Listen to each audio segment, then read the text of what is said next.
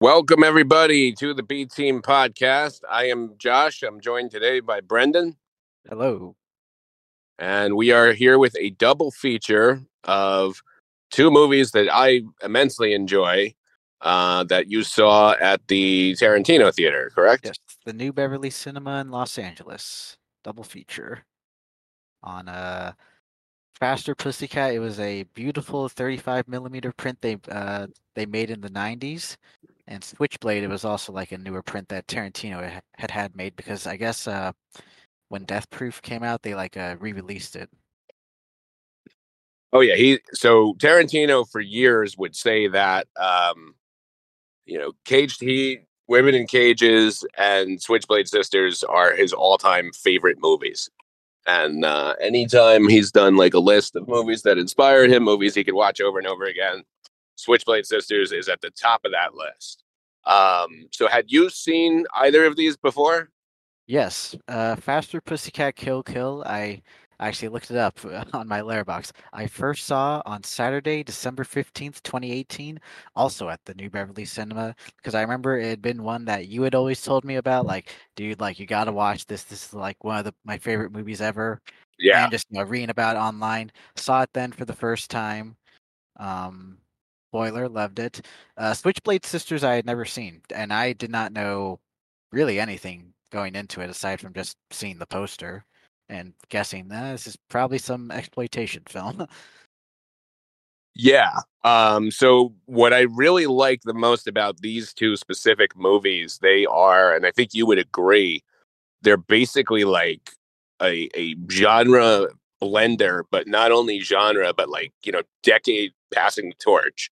There are elements of the 50s in Faster Pussycat, and, there's a lot of old timey dialogue. Obviously, it's in black and white for budget and stylistic reasons. Um, but you almost feel like you're watching, something like the old 50s B movies where you're not going to see like, crazy themes like major robbery and murder and torture and all kind of Right. suggestive sexual stuff, and then it just ratchets up and goes into overdrive, especially with the whole street race thing. There's a lot of like Rebel Without a Cause in there. Really interesting, directorial style. The whole thing was basically done for like, what I would call a Roger Corman budget in the desert in Vegas on like a Yeah. fucking weekend. Yeah, And as the far budget as I was know, a lot of it they didn't even 25K. have permits for. Yeah. These are very low budget, low impact movies. And so Faster Pussycat Kill Kill is Russ Meyer. I believe probably the first Russ Meyer we're covering. He is known for what is objectively, feminist icons in all of his characters. Um, they are, definitely not the damsel in distress, although there is kind of one in this movie, which is rare for him. Instead, you have like I'd say modern, but modern meaning 60s upgrade of the femme fatale. And, really like the women are the villains in most of his movies. He was obsessed with extremely large breasts, and there's not really nudity in this movie. There are like, suggestive shower scenes, but you don't see anything. All of his Yeah. other movies, I mean, some of them are pretty much porn. But this movie, next to Hammer, has probably like the best cleavage shots you'll ever see in a movie. Yes. Yeah, I would say he made sexploitation films mostly that, Yeah. had, just the kind of the campy vibe, a satire kind of undertone to them, and then yeah, generally very attractive women in all the roles. Oh yeah, and anyone who ever worked with him, they always said like he was a saint. He respected his actresses, so he wasn't, he didn't have that kind of reputation, which is good. Yeah. Um, I'm so yeah, curious. I When first did you saw this first? Okay, one. never mind. I'm sorry, what did you say? I was literally about to ask you when did you first Oh, see it? I'm whatever. Yeah, curious. so Yeah. I actually first saw this one. I want to say 2015. I had seen Russ Meyer movies previously. I had always heard about this one. My uncle, who has a background in film, is a small independent filmmaker. He had the poster And he lives in Colorado, so every time I was out there, we would watch different movies when I was growing up. But this was one of the ones where it was like, oh, you're not old enough for that one. It's not even like the themes; it's just you won't get it, you won't appreciate it. So I had it in the back of my mind, and in like the height of what I would call the blue teak boom of 2013, well, to present, but really 2013, like 2016, when Scream Factory, Arrow, Vinegar Syndrome, all these things were really blowing up and just putting out quality content. This was just everywhere, and I was like, all right, I'm gonna blind buy it. How bad could it be? And what I'm really appreciative of is at that time I had played House of the Dead Overkill, which House of the Dead is one of my favorite underrated first person zombie shooter series. And House of the Dead Overkill is basically like, what if they made a video game that is set in the fashion of old timey grindhouse, complete to fake trailers, basically based off of like Planet Terror and Death Proof. And even one of the characters in the movie is a stripper named Varla Guns, and she's obviously based on Varla from this movie.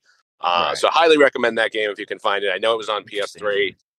I don't know. I think it was on Wii. I don't know what else, but yeah. So it's a very simple movie in terms of budget, in terms of story, but it's almost like a contained thriller stage play, and it definitely feels stagey. But if you're into that, if you're into the camp, you'll really appreciate it. One of my favorite barometer tests for these types of things is Sarah, because she does like some weird, obscure shit, but I, as you know, like the weird shit.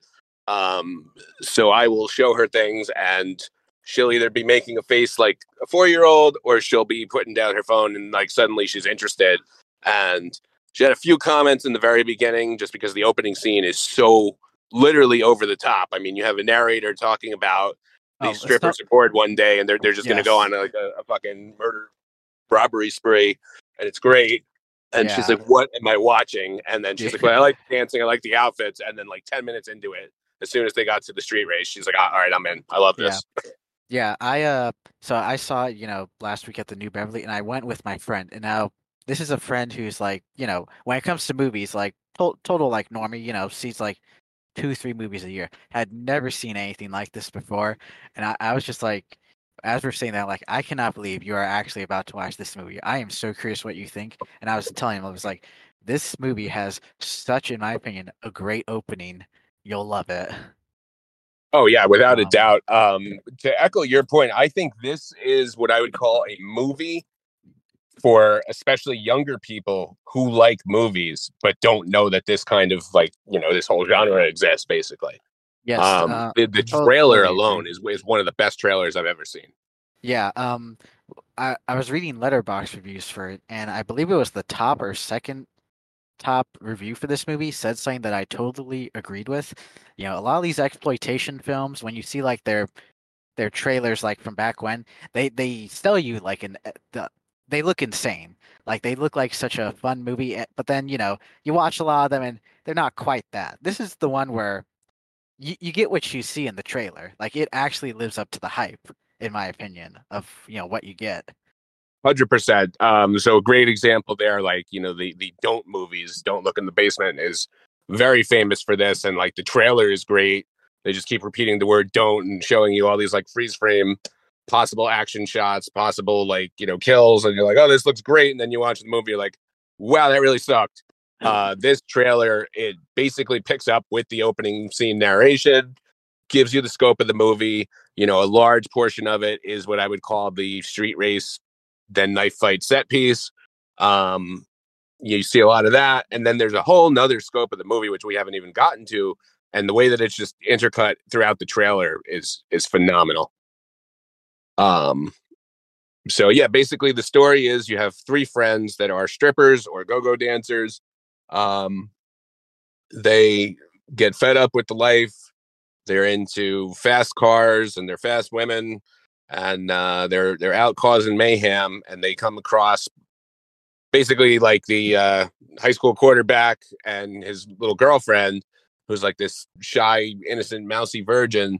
And they provoke them into a street race, and it gets a little bit too close for comfort. Ends up in a knife fight, and they end up killing the guy and then kidnapping the girl. And at that point, you're like, holy shit, what is happening in this movie? Oh yeah, from the opening narration to when they kidnap her, the movie basically just goes 100 miles an hour. Yeah. Um, yeah, and for me, it introduced you really just get a good sense of like who Varla is, who's I mean my favorite character in the movie. Um, I love how I feel like one of the reasons why this movie works so well, Russ Meyer, I feel like this is his best directing. Um, like the way he shoots Varla, I read a review that says this is like basically the same way Don Siegel shoots Clint Eastwood in Dirty Harry. That's just this Yes. iconic, like legendary, like on-screen character. And I was like, damn, I totally agree with that. What's funny is like you mentioned, Russ Meyer like to shoot, like to cast women with big boobs. Here, I feel like he really doesn't focus a lot on the boobs. He does a lot of butt stuff, and um, just a lot of like the shots. Like he'll just lower the camera, and it all looks so good in this one.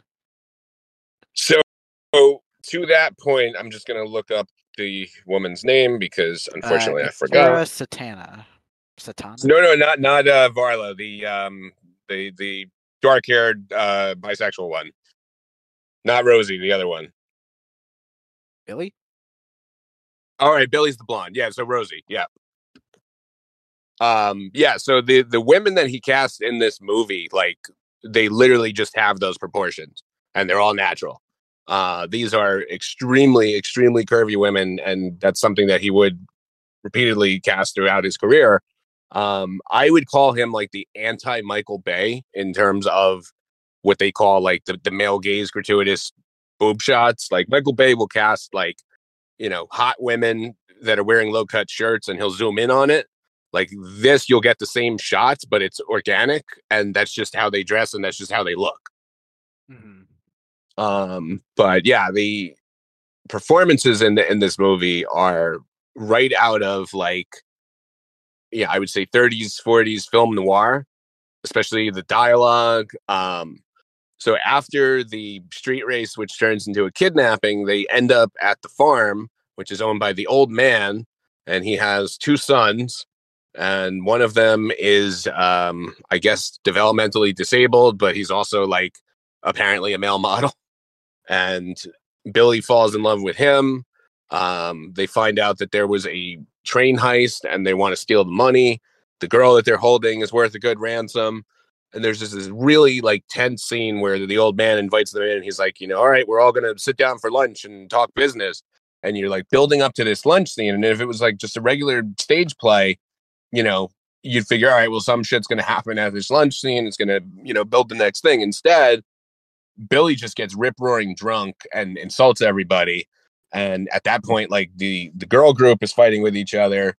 The sons are testing their loyalty with the old man, and it all reaches ahead, and it's great. Yeah, totally. The way Russ Meyer just builds everything up is just phenomenal. Um, all the characters, like you said, super memorable. Um, like I said, the normie person who I saw with, I mean, they don't love it like we do, but they liked it. They did think their complaint was that they felt kind of started to drag in the second act, but then once like the finale happens, it like really brings it all home. Um, and Yeah, yeah, he just crafts like I feel like I mean I haven't seen as many of his movies as you, but I think these are like his by far his most memorable characters, like by far. oh, absolutely. The only like his most famous movie is probably From Beyond the Valley of the Dolls. I Yes, mean, which saw that it's recently for the first time. it's all right. It's not his usual. It's more of like a statement piece. Obviously, that was the one that was famously written by Roger Ebert, and it's basically like the you would get this reference, the Claremont equivalent of a Russ Meyer movie. It's like, what if you had a Russ Meyer movie that was just filled with endless fucking dialogue and text, and that's Yeah, basically what that movie is. yeah, that one's really just like a vibe movie for the most part. Yeah. Um, yeah, I got to see Um, it like a month. a few months ago, and at the New Beverly, and oh shoot, who was it? I want to say it was Erica Gavin, who's like in the movie. She like introduced it and like talked about getting cast. It was funny. She said like the casting was she met Russ Meyer and like the casting director, and they're just like, can you just take your top off? She did, and they're like, okay, you're hired. Yeah, that's basically how it was. um, but yeah, You know, I think. and one other thing, they play like trailers before all the movies, and I had never seen this. They played this like featurette from back when did Beyond the Valley of the Dolls come out? Like 1970 whatever, Mhm. and it was just a behind the scenes making of it, and it was actually really interesting to watch. Like Russ Meyer like at work doing his thing. Um, I think that's on the because I had the Criterion release of it. Interesting. But yeah, that was really cool. But yeah, back to Faster Pussycat. I think I love the dynamic of the girl who gets kidnapped. Is it Linda, right? Is that her name? Yeah. Okay. I, I love how she's trying to like warn the like all the guys like, hey, these people are like nuts. They kidnapped me and like literally just like killed my boyfriend. Like, get me out of here. But like really no one's believing her at first. Her like back and forth with the older brother and like Varla. I love that whole dynamic and like how that comes to a head at the end of the movie. Hmm. Um, yeah. Well, you find out like the old man, you know that he's sinister off the bat, but then you find out like, oh, he lost his legs because he was either like robbing a train or he was a pedophile in the middle of an act when a train ran him over. And, he blames the train because it destroyed his livelihood and took his wife. And it's like he's just the most evil character imaginable when you're already with basically a pack of serial killers. Yes, he's and he hates women. He has that line where it's like, "Ah, you let him vote, and they all vote Democrat or Yeah. whatever." Yeah, he's amazing. There's a amazing cut they do where the first time you meet them is when they go to the gas station to refill, and they're talking to the attendant who's this kind of just like weirdo loser guy, and he's like, "Look, there they are," and it just cuts to the younger brother just carrying the dad, and like it's so funny. Like the whole theater laughed when that happened. Hmm. Russ Meyer just nails like the comedy cuts in this one. Um, and I do like how you get to see how like Varla gets inside. I believe his name Kirk. Is that the older brother? Kind of like his head. Like Yeah. on the one It's hand, either it's like Kirk or yes, but Kurt. I don't remember yeah, offhand, but it's one of those. yeah. On the one hand, like she's totally like manipulating him for self gain, like no doubt. But also like she is like genuinely showing him that like your father is like kind of a terrible person. Like you do realize this, right? Yeah, and it definitely reaches what I would say a satisfying conclusion. Um, it's one of those things where it's like simultaneously.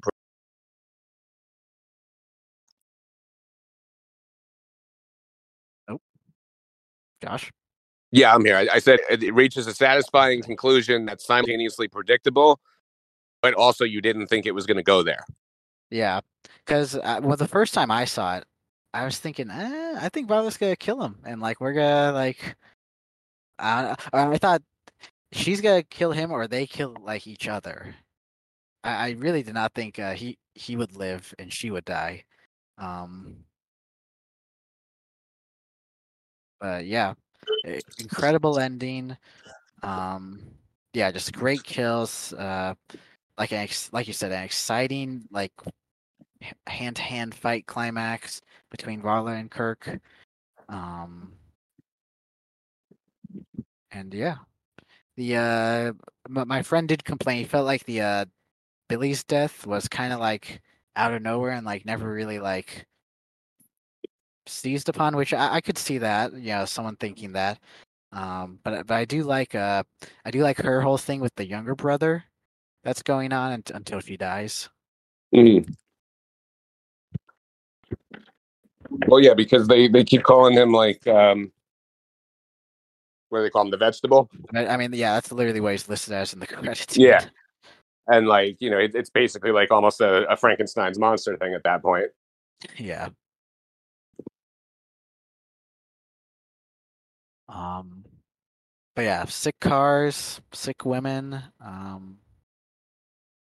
and kind of like I said at the beginning, like if you ever watch the exploitation films and feel like they don't like live up to what people say they are, I feel like this is like the one that just absolutely does. Oh, absolutely. So yeah, in terms of direction, I mean, especially the beginning, this one is top notch. I would give the edge to Super Vixens, which is a much different movie. And the last, I would say, hour of that movie, or at least the last like 35 minutes, basically becomes live action Looney Tunes. And not in the Baby's Day Out way where it's, supposed to be like a comedic fantasy world. Like literally, there's a chick being tied to railroad tracks and there's dynamite involved. And it's just fucking bananas. Mhm. Yeah, I haven't seen that one. That one definitely has a much more pornographic tint to it. I mean, it's not like anything like hardcore, but it's not like this movie. Um, but it's a damn good movie. And unfortunately, like Russ Meyer's whole royalties, everything is just tied up in legal hell. We got, you know, Faster Pussycat, we got Beyond the Valley of the Dolls. You ain't gonna see anything else anytime soon, which is really unfortunate. There were DVD sets, and I was fortunate enough to get a lot of those, but like they are so out of print. They're probably like 15, 20 years old. And like even on eBay, you'll find like, a box set with like four of his random movies for like $900. Mhm. So, every time I see like Arrow and Severin gets like a Shaw Brothers collection or Eurocrypt of Christopher Lee, I'm like holding out hope. I'm like, come on, get those Russ Meyer rights. Right. But yeah, no, now we can move on to who I would argue is the most underrated, unsung director, writer of all time, Mr. Jack Hill. I believe this is our first Jack Hill movie. Uh, yeah. So Jack Hill basically started with 60s horror. He was coming off the heels of Herschel Gordon Lewis. He has a fairly good movie that has many weird cuts called well, it was released as Bloodbath. It has many titles. If you get it from Arrow, it's Bloodbath, and then it has all the other cuts with it. There's like four different versions of this really weird vampire movie about paintings. um, but his most famous horror movie is Spider Baby. And what's interesting here is right around the time that I started to take notice of, who the directors were, I had seen a ton of Jack Hill movies. He did Coffee, Yeah, uh, that's what he's most you famous know, for, probably. yeah. That and He Foxy did Brown. a bunch of the Philippine women in prison movies, Big Birdhouse, Big Big Belt. Birdcage. Yeah. Um, I didn't realize that he had done Spider Baby, and this is a movie I'd never seen. I've When never I seen that was one. in all the horror groups, I keep hearing about this movie, and I'm like, I like 60s horror. I like Jack Hill. Why have I never seen this? So I sat down and I watched it, and I was like, holy shit, that was as good as advertised. And then I realized, oh, it's Jack Hill, and these are all the other things he did. Of course, I love it. So thankfully, unlike Russ Meyer, pretty much all of the Jack Hill movies are readily available on Blu-ray.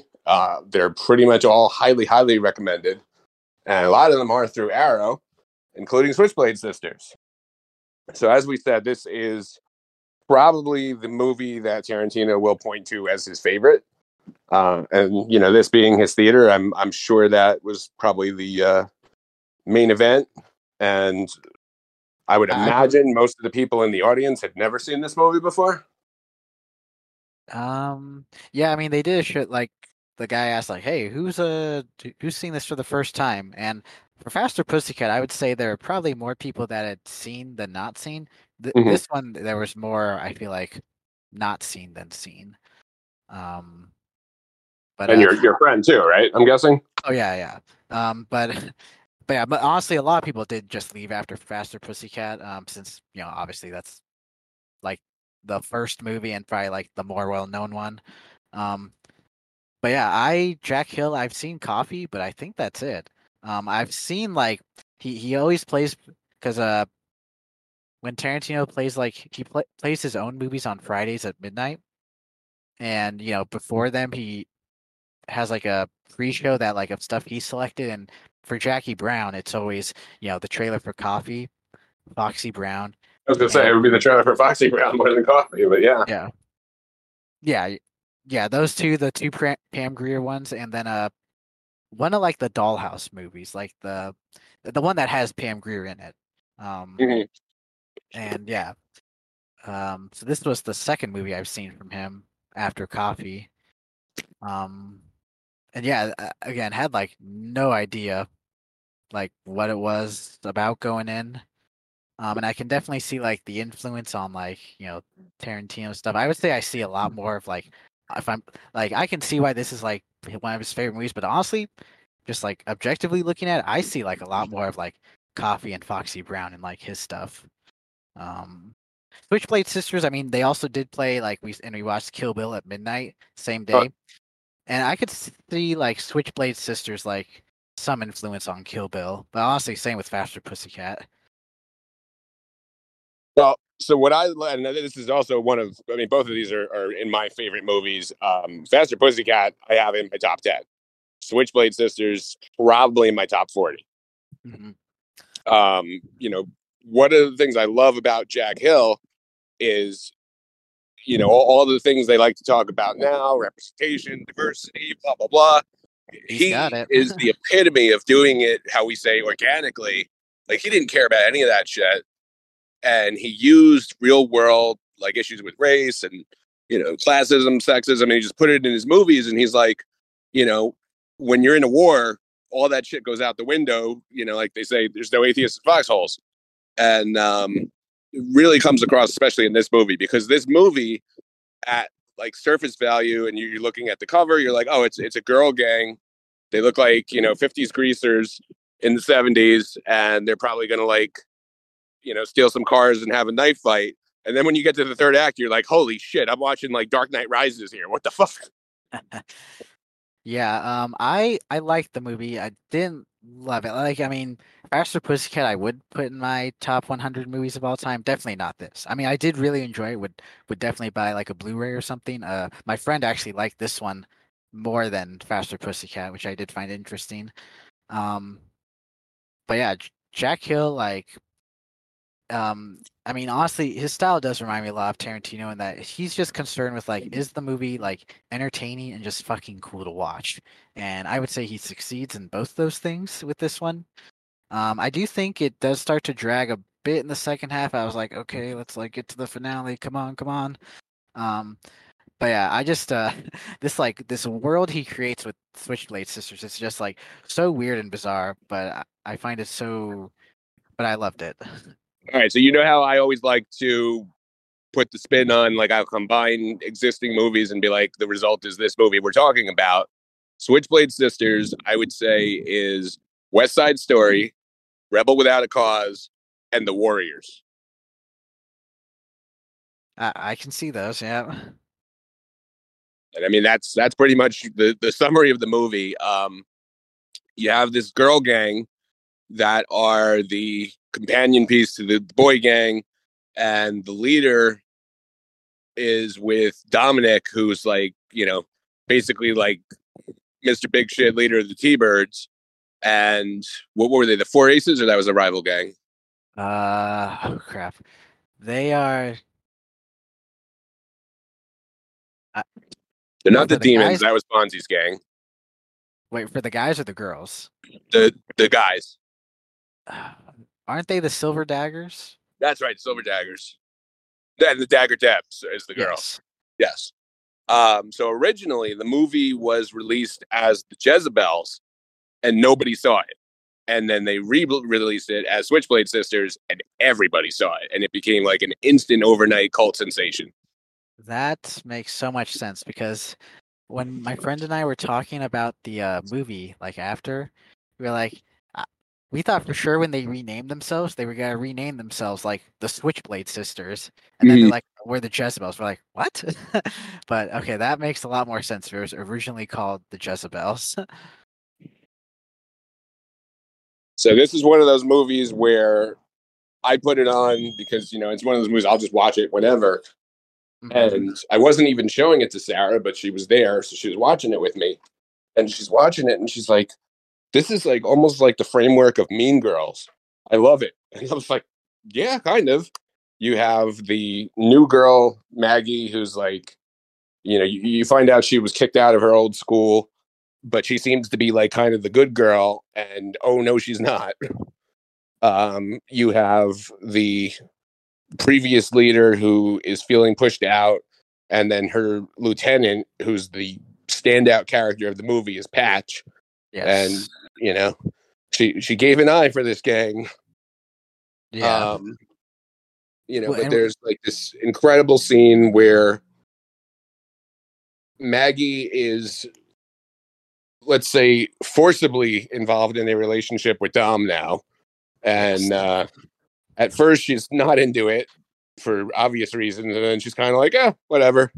Um, Yeah, that was a weird scene. That was a weird scene. that is a Jack Hill staple. That's an exploitation staple. And then the rival male gang is in cahoots with the Dagger Debs, Patch, and shit. What's the main girl's name? I can't remember.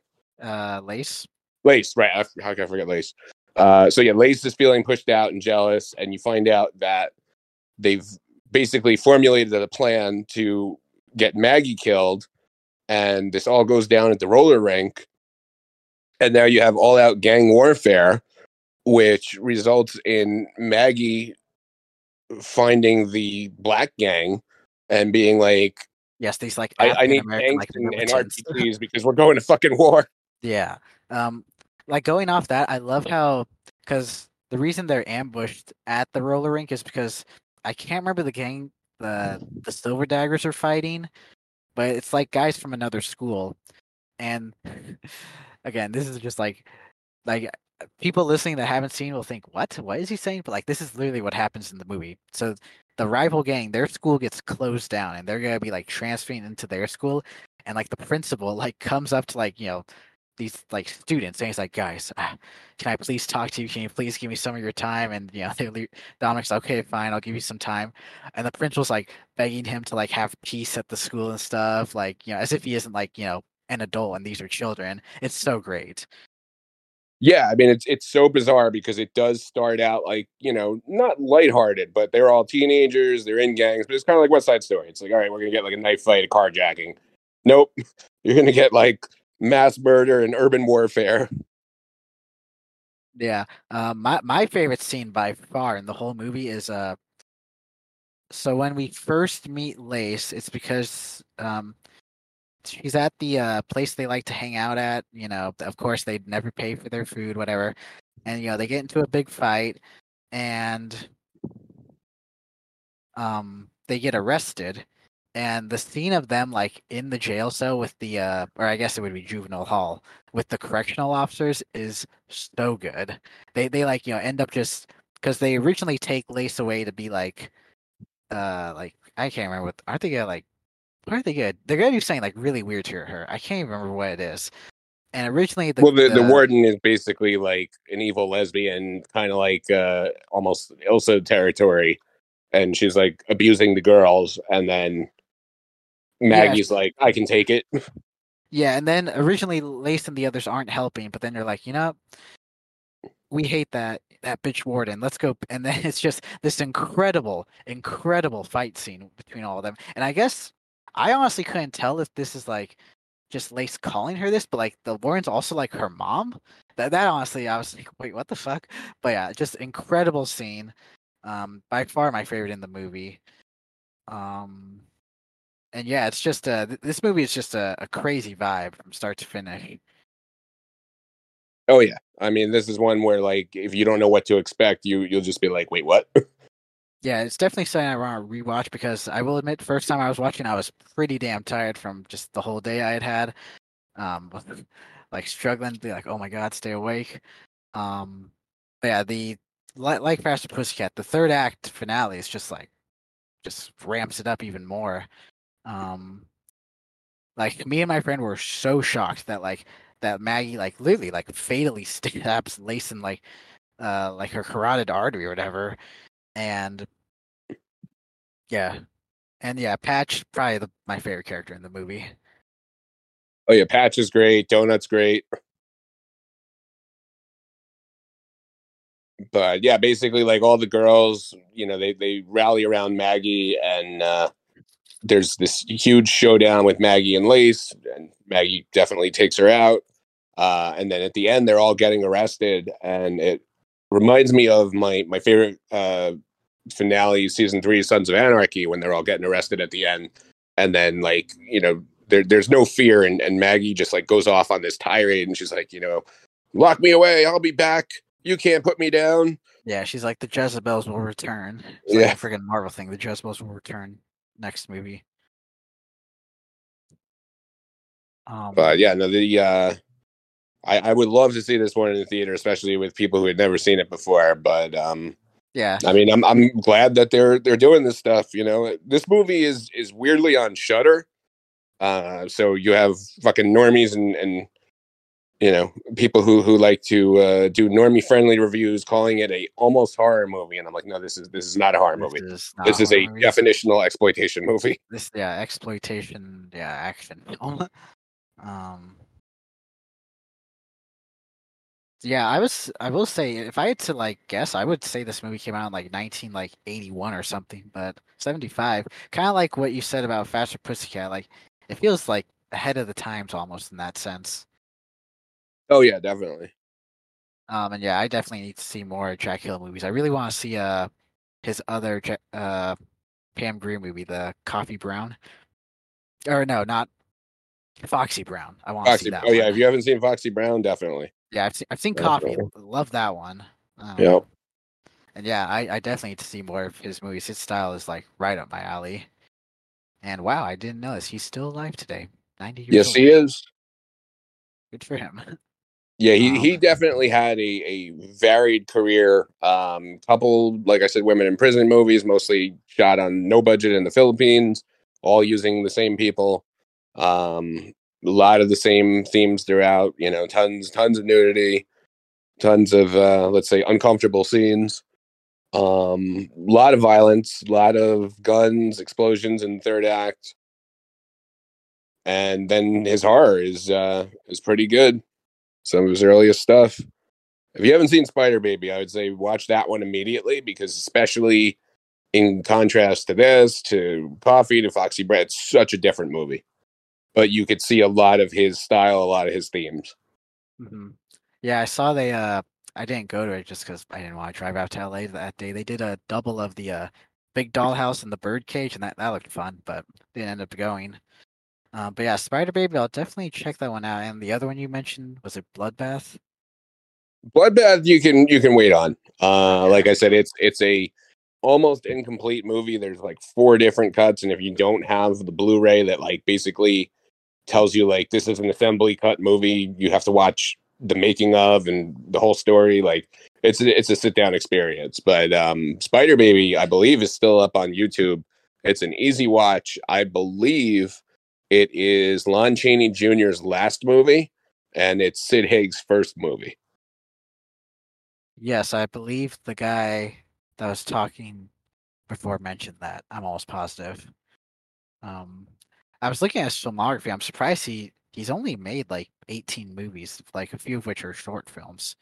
Not a, I mean, I would have guessed the dude made like 50 movies, but um, No, I mean, especially for exploitation, like a lot of people would do it kind of on a lark, or like getting their foot in the door, or like late stage career to try to come back.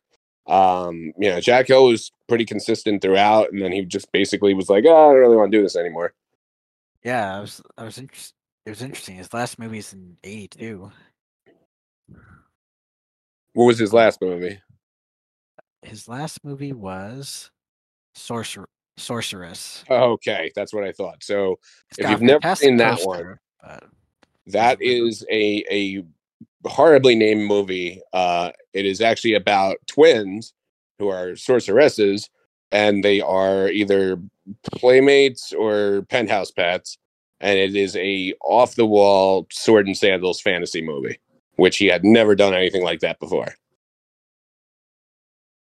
Interesting.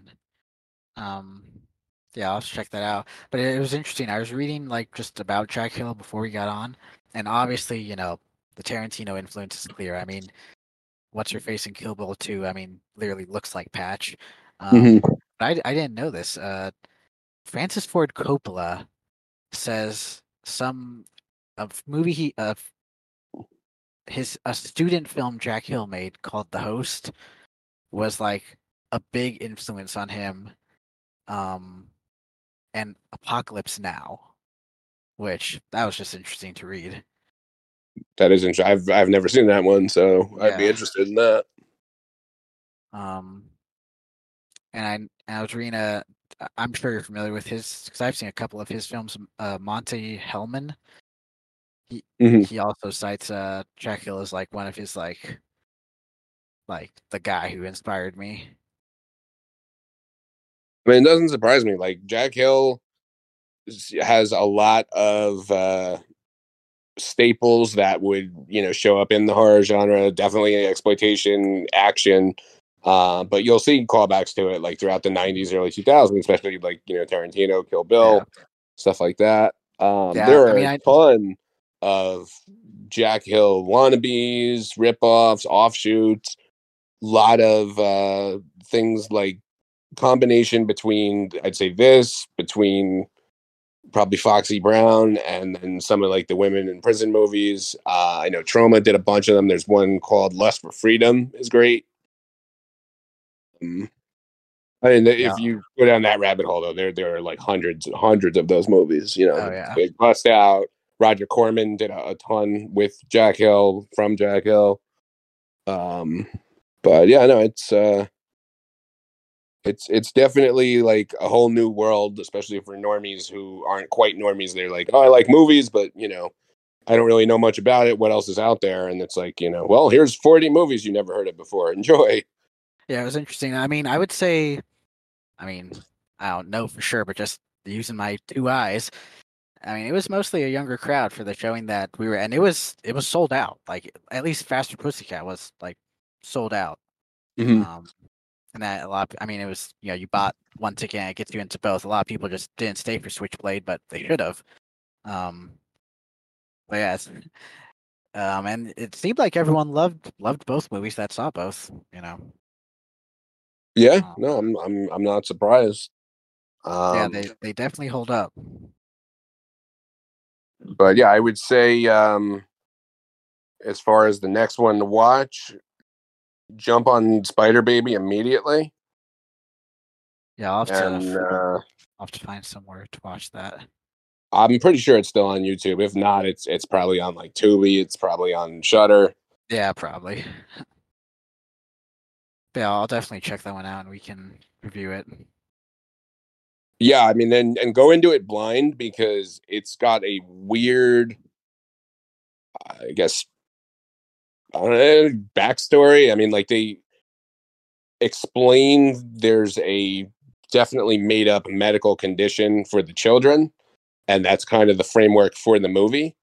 And then the other characters in the movie, besides Lon Chaney, who's kind of like their Alfred, they're not aware of that, and then the whole movie unfolds because of that, and it's just fucking bizarre.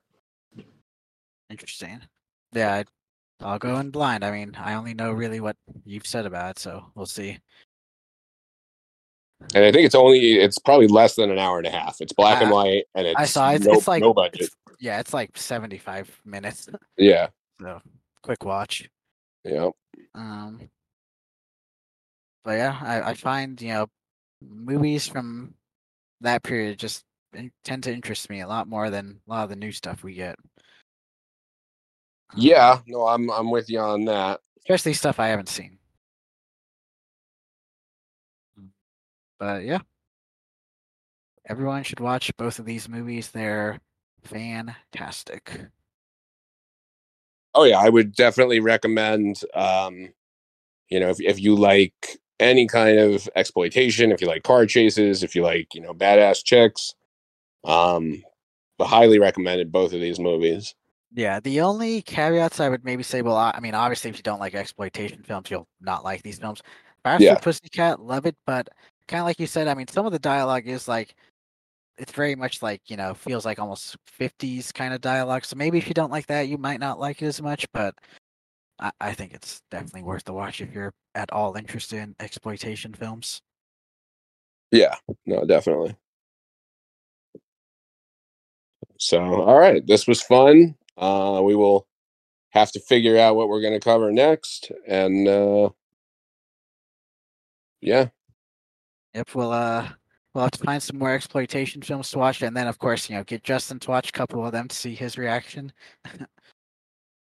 2023, Justin goes into exploitation.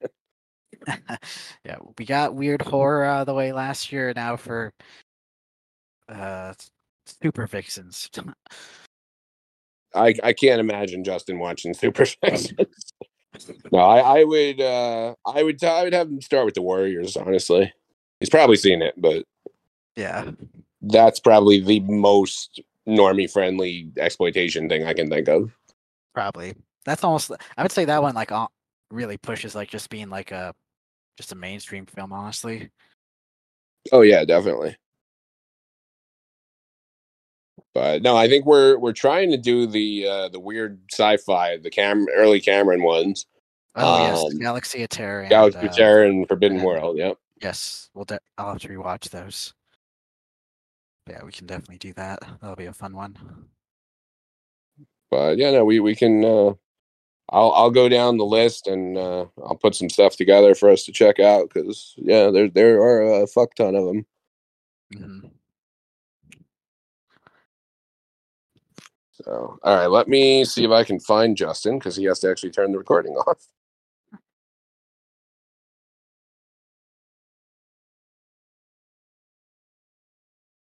Otherwise, I guess we just exit it and Yep. And hope for the then best. Justin will just have a large recording to fetch. Yep.